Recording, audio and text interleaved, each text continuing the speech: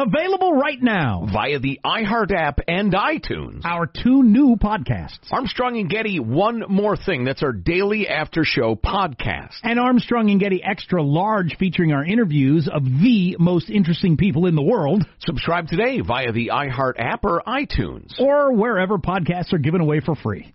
Because we're stupid.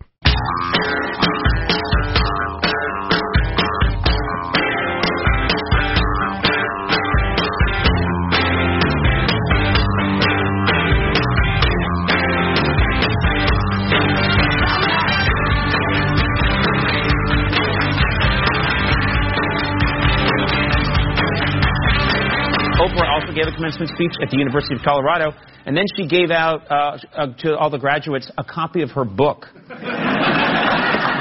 Yeah, the book is called You Should Have Gone to Morehouse. I get it. Oh, so you're a billionaire, but you're not going to pay off our thanks. Nice speech.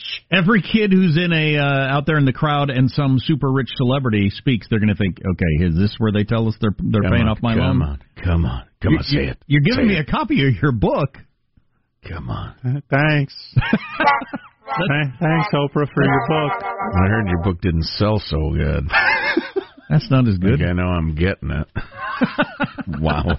And so, in summary, thank you. It's been a real honor. And you're thinking, what?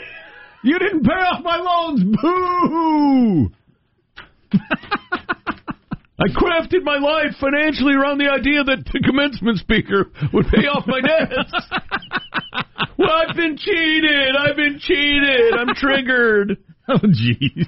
So, we've been talking about China a lot lately. Trump's trade war, which is actually trade negotiation. I'm kind of obsessed with China now. I'm reading books. I'm listening to podcasts. Listen to a long lecture podcast from some guy from University of Pennsylvania about the one-child policy yesterday and how that got going and how that worked and how it was implemented and how much demographic damage it's done. And they moved away from it to the two-child policy a few years ago, but you can't catch back up. It's just not the way it works. No, actually, to that end, we asked for and received a handful of really great correspondence from people who've spent extended time in China, some living there still, perhaps.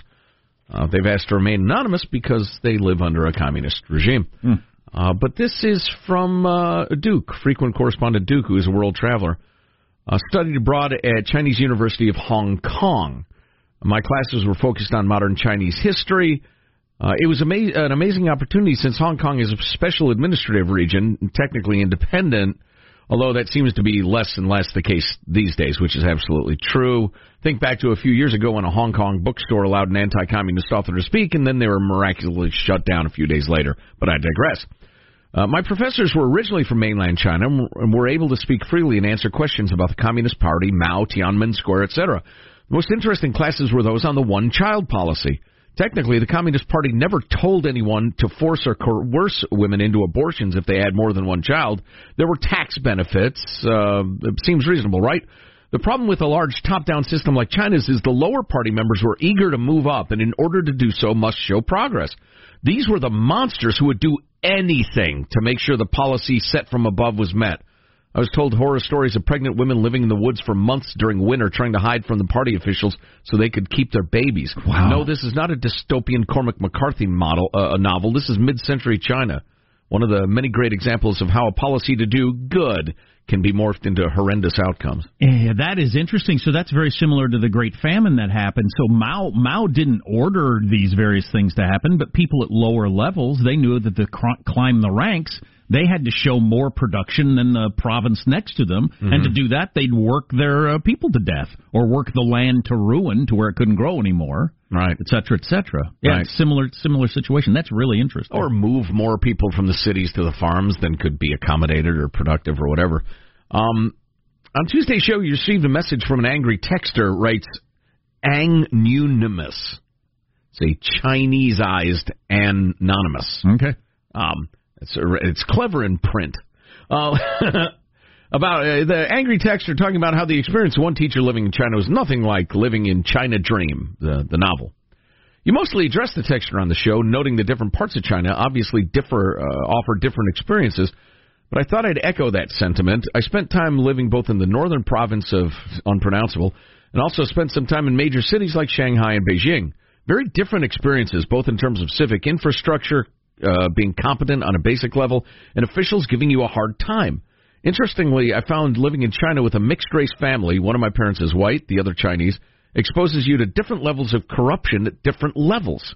Beijing, for the most part, tries to be tourist-friendly and not leave people with a sour taste in their mouths, so the locals will try to rip you off, but officials will not harass you.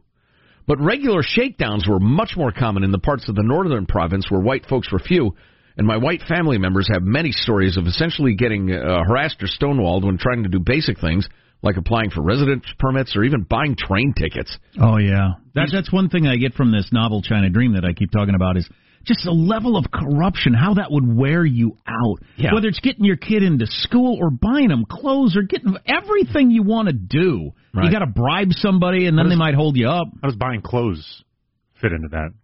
It's just like buying a train ticket. You just got to play nice with the rules, otherwise they just don't sell it to you? Right, yeah, they won't sell it to you. They'll say, we don't have your size. This is my size. Well, no, we can't sell you that one. It's a display one. These problems all seem to magically disappear the moment my dad was willing to take out his wallet. Most of the all these things like Sean was talking about, all these things that we just take for granted. I mean, you can't discriminate against anybody anywhere in the United States and get away with it. Everybody discriminates against everybody until you hand them money. Right. Most of the particularly egregious stories come from the 80s and 90s when part of traveling around China, whether you're white or Chinese, included having a budget for bribes, just to go anywhere. The impression I get now is that corruption seems to exist at the extremely high levels and the extremely low levels of government, but things are definitely rotten from top to bottom. Whenever I tell my stories about China, I try to lead with the many, many positive stories I have of dealing with helpful locals, many of whom became good friends over the years, and even more of whom were just willing to help a stranger in time of need with simple things like navigating a new and unfamiliar city. However, institutionally, the place is rotten, and my heart breaks all the more knowing how many good and decent people are living under the oppressive thumb of the Communist Party. Well, it's not going the right direction. Xi named himself, Emperor for Life, or whatever he's calling himself now. Sure. And they're doing more monitoring of systems. They're doing less ability to search the internet, allowing less outside information in. Right. I was reading the other day about their crackdown they've got going on for the 30th anniversary of Tiananmen Square uprising that's coming up this summer, on how they're just not going to allow any information about that to be flowing through China. Wow. Consolidating their control. Lovely. Well, we have the free... Yes? It's my understanding that Winnie the Pooh has been scrubbed from Chinese internet because because he's paneless. Yes, and because Xi often gets referred to or compared to Winnie the Pooh. It kind of looks like it. Oh, really? Yeah. Really? So if you can't find if you Google search Winnie the Pooh in China, you get nothing. Well, there you go. More communist oppression. We have the free market in this country, and you can become a 401k millionaire. Really? We'll talk to a financial advisor about that next. Armstrong and Getty.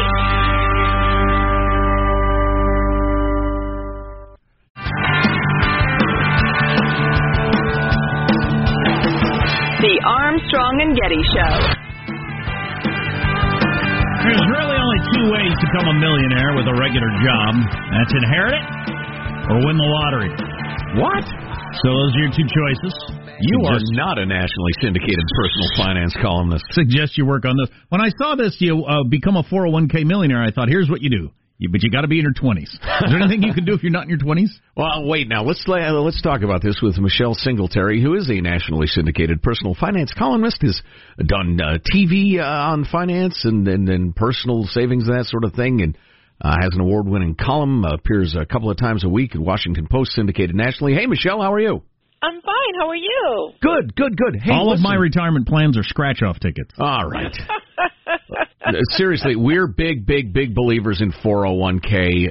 You have to do it. But where do we begin? What's your advice? Well, I think it's a surprises people that you can become a millionaire in your workplace plan. And it's not as hard as you think. It takes time and consistency. And I heard you joking, 30 years, and that's true. Most of them have been investing for the length of their career. But even if in your 30s or 40s, if you're working to your 60s and 70s, you still have plenty of time to reach that goal, to be a millionaire in your 401k. I assume you tell people, this is what I'm going to tell my kids, first opportunity you have to put money in a 401k, first job you have, do it. Absolutely. At the beginning, when I started at my job, my first newspaper job, I remember I covered this huge fire. And I called my grandmother, who I called Big Mama, and I was like, oh, I was on the front page. And she says, did you go upstairs and put money away for your retirement and savings? And I was like, are you kidding me, woman? I've got this big story on the front page. She hung the phone up on me. It was incredible. Awesome. And she said, do not call me back until you go up to HR and make sure you start putting away money for yourself. And I did that, and every job I've always done that, and that's really what it takes. I've got a daughter who just graduated from college for her master's program, and I already sent her a text. I sit down and talk about what you're going to do in terms of retirement. She's like, what? I know, and when you're in your 20s, it just seems like it's never going to happen, and I don't have any money now. So right. You think old people chose to be old, and it's not going to happen to me. Right. But if most old people could go back and tell their younger selves, they would say, hey, fool, don't, stop going out so much and drinking with your friends, and maybe take one less vacation. And first of all, don't wear that shirt. You look stupid. Yeah, secondly, take the money from that stupid shirt and put it in your 401k. Right. It's true. And what I like about it, when we looked at what the traits of a 401k millionaire, it's just really simple stuff. Put in as much as you can, but at least put in enough to get the company match. Do it consistently, whether the market is up or down. That's the other thing. They didn't jump out when the market gets crazy. Of course not. 2008, lots of people jumped out, and they lost the upswing of the markets. And then they invest in equities. If you're in your 20s and 30s, you're not going to put your money in bonds. Come on, baby. You need more growth, so don't be so conservative. Don't be scared. Right. And so those were the traits, and you can do it. Well, and I wish people would take the heart advice from Warren Buffett that I did many, many years ago. It's essentially buy low, sell high, but he said when people are scared, I get greedy. When the market's terrible, that's when you invest as much as you can, because prices are low and it will grow. But listen, I don't want to spend all our time on young people and what they ought to do, because I care about that. But how about for somebody in their 40s? Maybe even 50s. Is it too late for them? I say it's never too late. Now, lots of financial people will just scare people to death. Oh, you don't have $3 million. You're just going to die. That's just insane. Listen, it may mean that you're going to have a different retirement than you hoped for, but it's never too late. You've got to make some different choices. So maybe you aren't going to buy some villa in Florida or travel all across the world on a cruise 6 months out of the year. Maybe you're going to have shared housing with other folks in your family. Maybe you've got a sister or brother and you guys can have a house together. So I just say never think that it's too late, but as soon as you realize you don't have enough, you've got to buckle down, cut your expenses, do whatever you can to try to save and catch up. Catch up provisions in the law. If you're 50 or over, you can put in an extra $6,000. So do those kinds of things. That's the one. That's the one. And Michelle, I don't want to gloss over that, because I don't think a lot of people know that. When you hit 50, you can vastly increase what you put away pre-tax. Right, that's right. In your 401k. That's right. For 2019, you can put a maximum. If you're 50 and over, you can put a maximum, if you have access to a 401k, of $25,000. Now, I know most people listen like, that woman is insane. But try to hit that mark as much as you can. Just push yourself, because it's going to come a time where you're going to need that money. And that may mean making some sacrifices now so that you have a secure retirement later. I like your every phrase has emphasized the spending part of it. So many people leave that out. Just the spending aspect of where your money goes. Michelle Singletary is online, syndicated columnist for the WAPO and many other papers. And to that end, Michelle, my wife and I made a discovery. I don't know, you probably recommend stuff like this, but buying a car is exciting. For me, buying a new guitar is exciting. Saving money is not exciting. So this may sound dumb to you. We actually have the thermometer with the different amounts of money on it, and we color it in with red. for our savings goal. I love it. Yeah. I love it. I think that's what you do. And the key word you said was goal. Because people always ask, well, how do you do this? How do you say no to yourself? Because you have a goal. My husband and I had a goal to send all 3 of our children to college debt-free, which we have.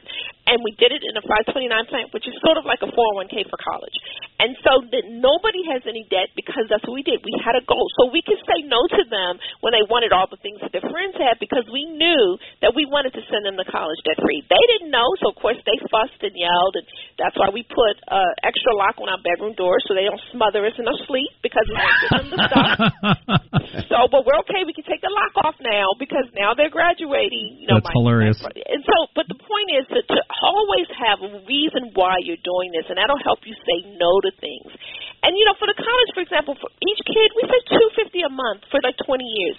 $250, you spend that going to McDonald's 3 times a month, I mean, and it's doable for many people. Not all, but many people. It's you can do it, but you got to say no to yourself. I wish you were in everybody's ear all the time, just because, does she? It'd help her career.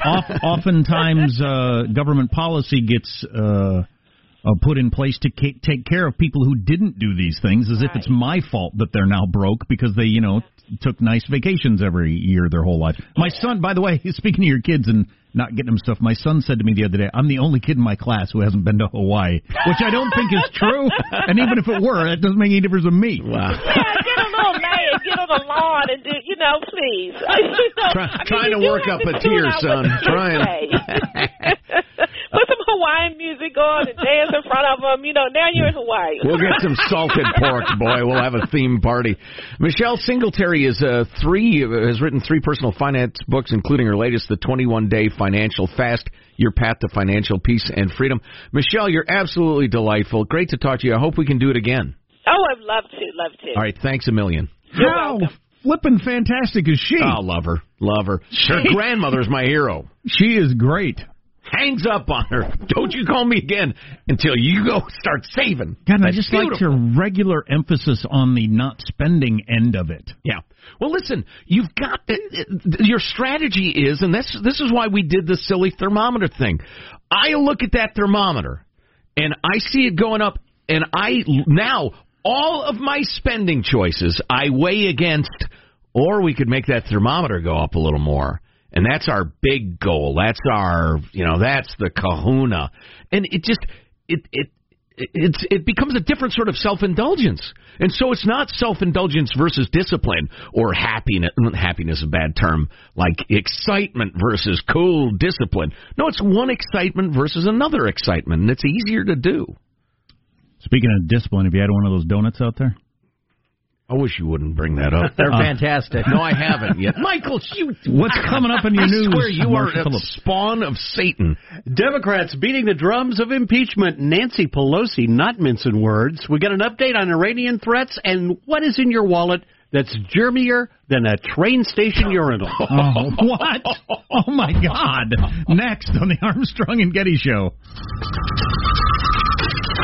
Armstrong and Getty.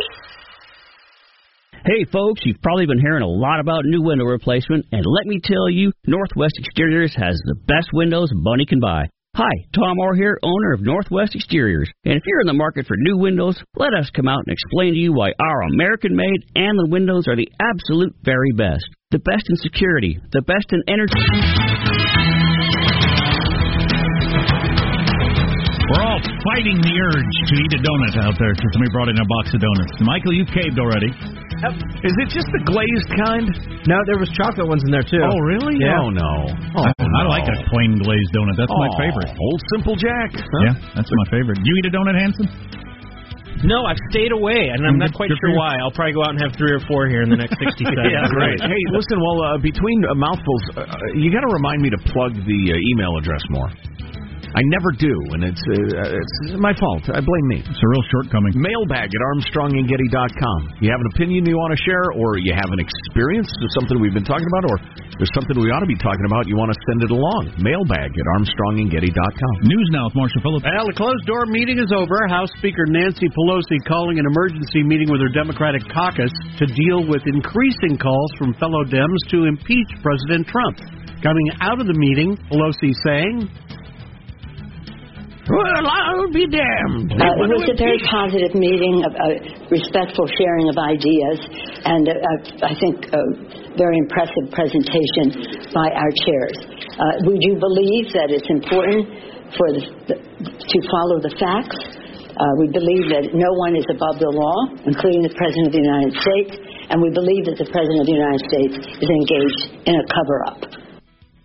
In a cover-up. But she didn't. She obviously didn't say they're moving forward with impeachment or anything. But she didn't say no way either. Right. Going to let the facts lead them. Of Right. course, she's got to keep a certain segment of her crowd thinking, oh, maybe she might be on our side. Mm-hmm. Yeah. I got to believe she thinks it's a terrible idea. Yeah. So far, she's been very cool, as you were saying, on impeachment. She says she prefers aggressive investigations and oversight of Trump and his administration. Well, and her peeps from the solidly blue districts who couldn't lose if they tried, they're just saying, look, don't make me look like an idiot.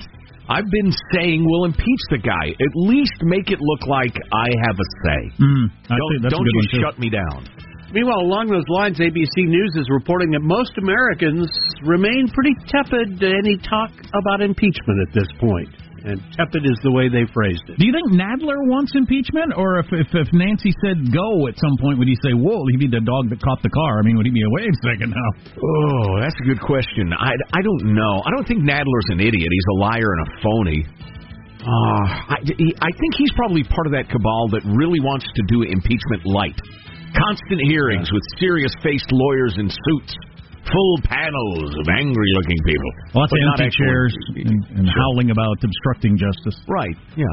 Top administration officials met with members of Congress on Capitol Hill with Secretary of State Mike Pompeo and Acting Defense Secretary Patrick Shanahan, telling the lawmakers in closed-door briefings that they have been acting to deter Iran. Shanahan saying that intelligence is borne out in attacks, and I would say it's also deterred attacks. We have deterred attacks based on our reposturing of assets, deterred attacks against American forces.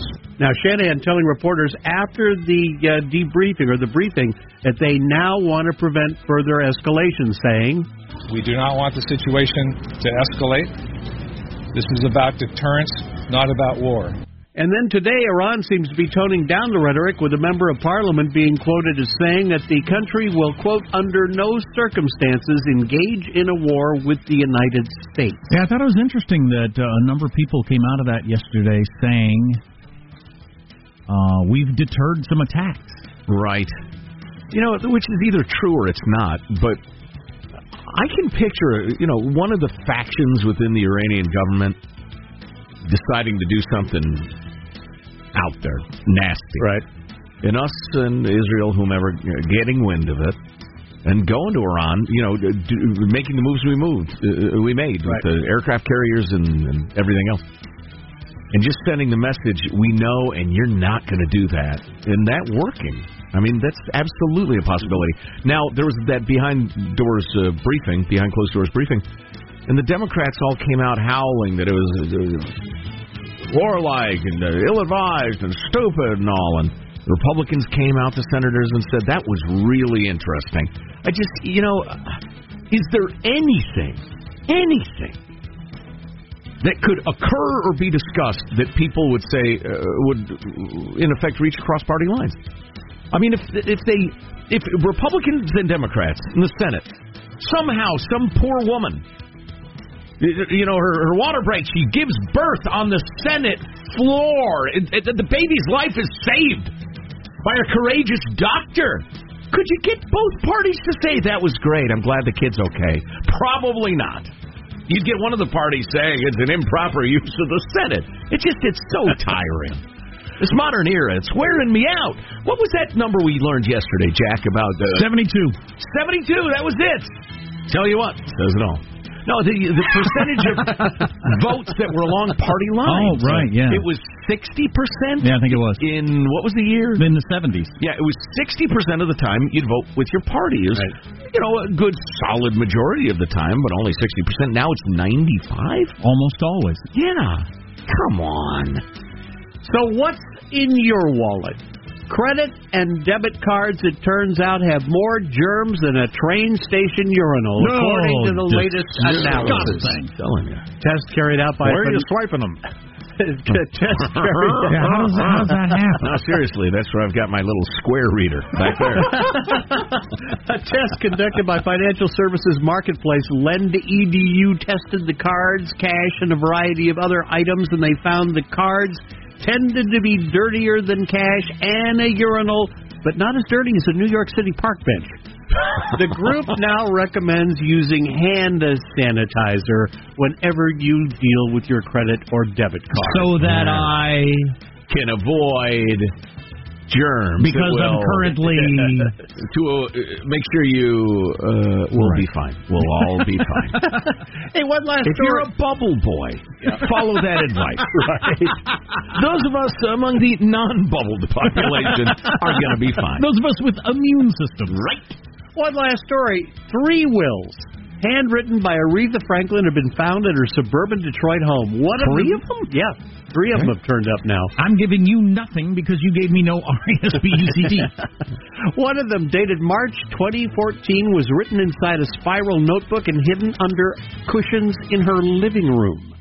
In it, in this one, the 2014, she leaves certain homes to her sons, her jewelry and furs to her granddaughters. Yes, the furs. Her gowns are to be auctioned off or sent to the Smithsonian. I never think about who I'm going to leave my furs to.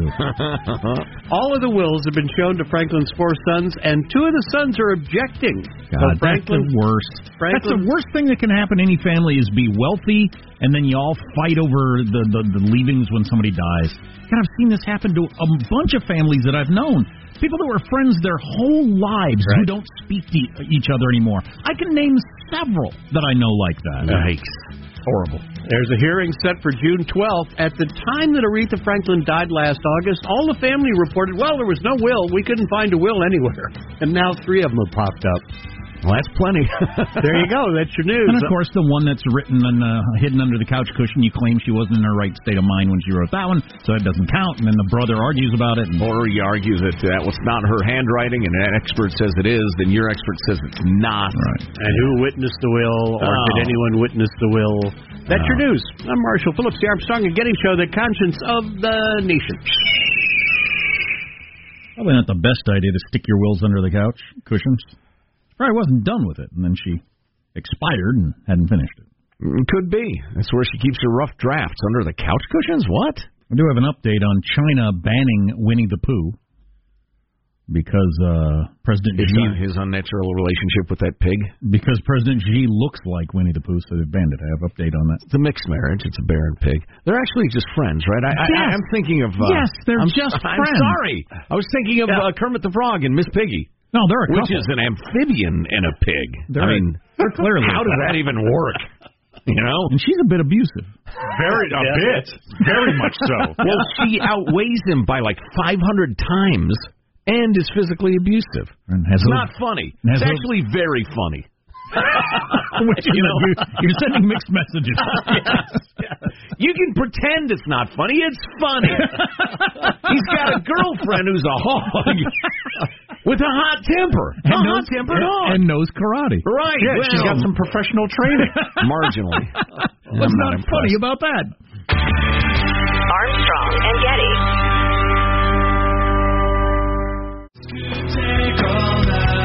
I don't know. I don't want to put out an album. I really don't. I'm sure that at some point my record companies people are going to pressure me into it, but as of now, I'm not putting out an album this year. I know that. I mean, I'll be just as happy to release just another single.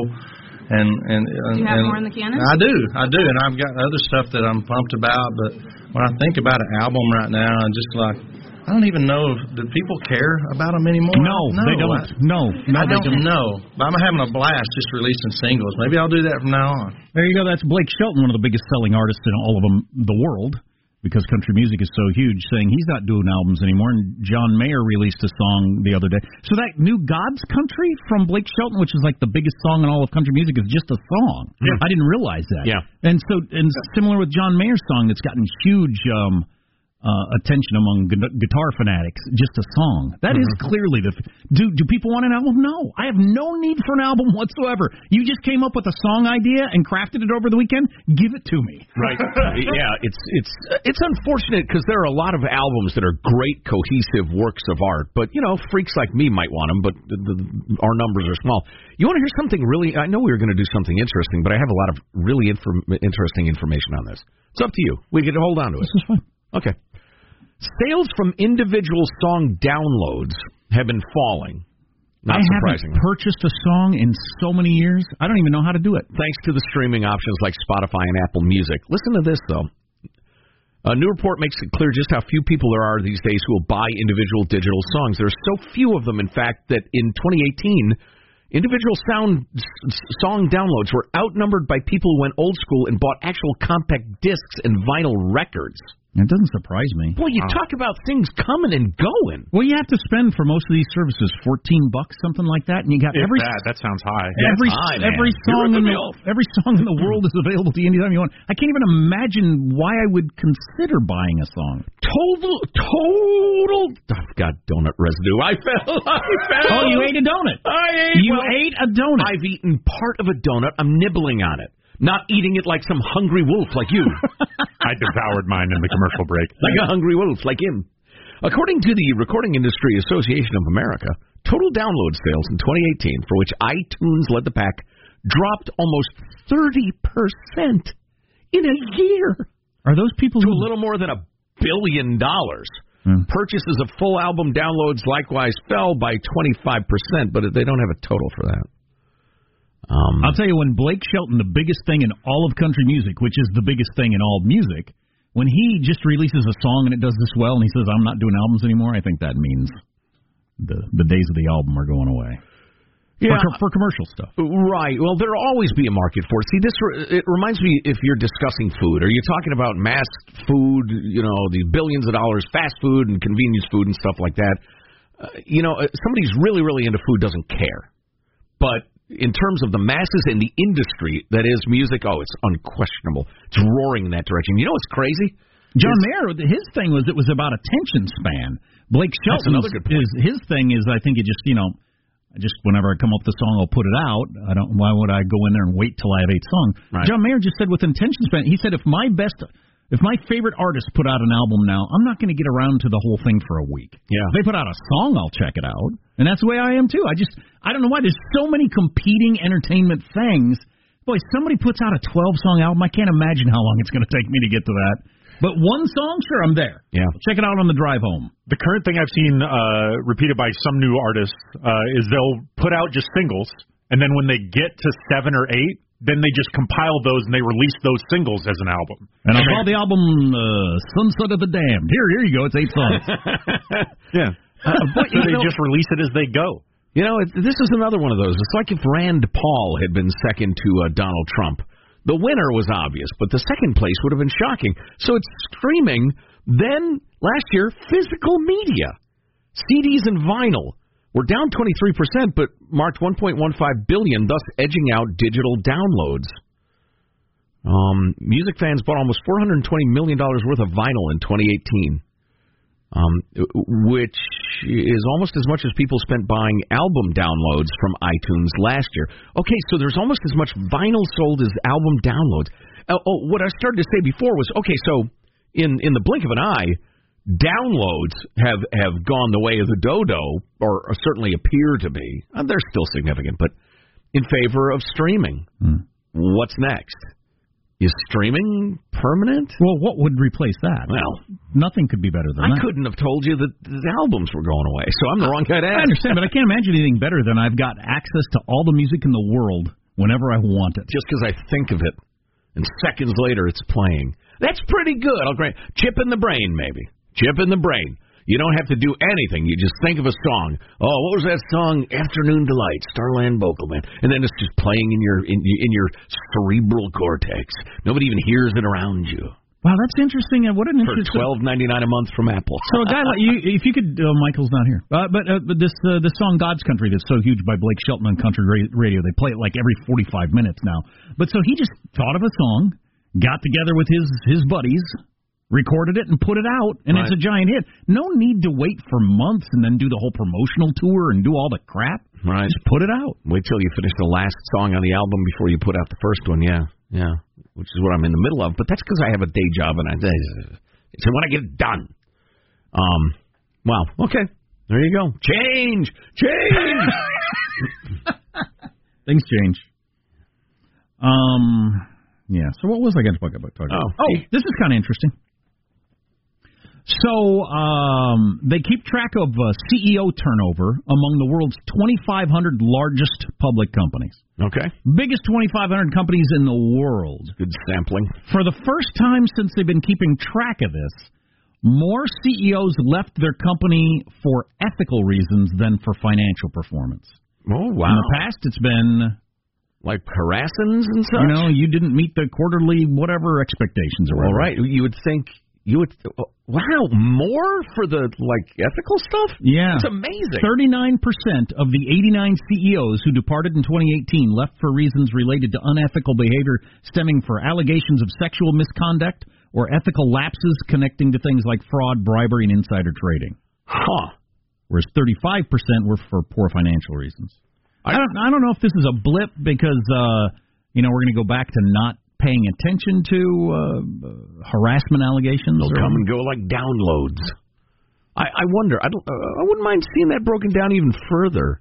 What percentage of it is #MeToo stuff, and what's VW and Audi faking up their emissions data, which is clever as hell. I'll grant you that, but really despicable.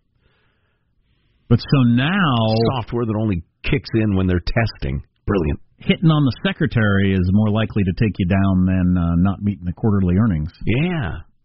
Yeah, that's wild. Well, it stinks that it was acceptable in the past, but I wonder. CEOs are disproportionately old school, probably. Yeah, I think it was always happening. It's not like it just started happening in 2018, right? It was just our awareness changed. I watch Mad Men. It looks like everybody's enjoying themselves. Everybody's having a good time. The harassment, the affairs, the clearing off the desk after hours. It's good times. The women are all laughing. They're wearing high heels and lipstick, and they seem to be tight sweaters as well. Very comfortable, the tight sweater. I was going to get more into China's banning Winnie the Pooh. Oh, we probably ought to talk about that. And if you're gifted to receive the next hour of the show, the states of the United States, perhaps you've heard of it, have been ranked. Oh, cool. Yeah, the definitive ranking of states. How did your state fare? It's time we nail that down. Sure.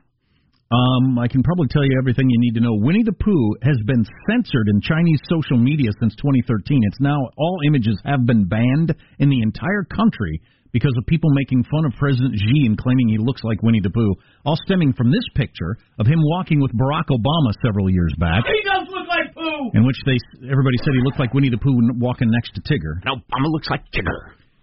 A country that bans Winnie the Pooh cannot take over the world, can they? Nope. I just don't see how that can happen. And we must stand against them. You're scared of a cartoon bear, you have to ban it. You're not comfortable enough in your own skin to... Because they're making fun of the president. Oh, bother. Cowards. Afraid of a stuffed bear. The Armstrong and Getty Show. Armstrong and Getty.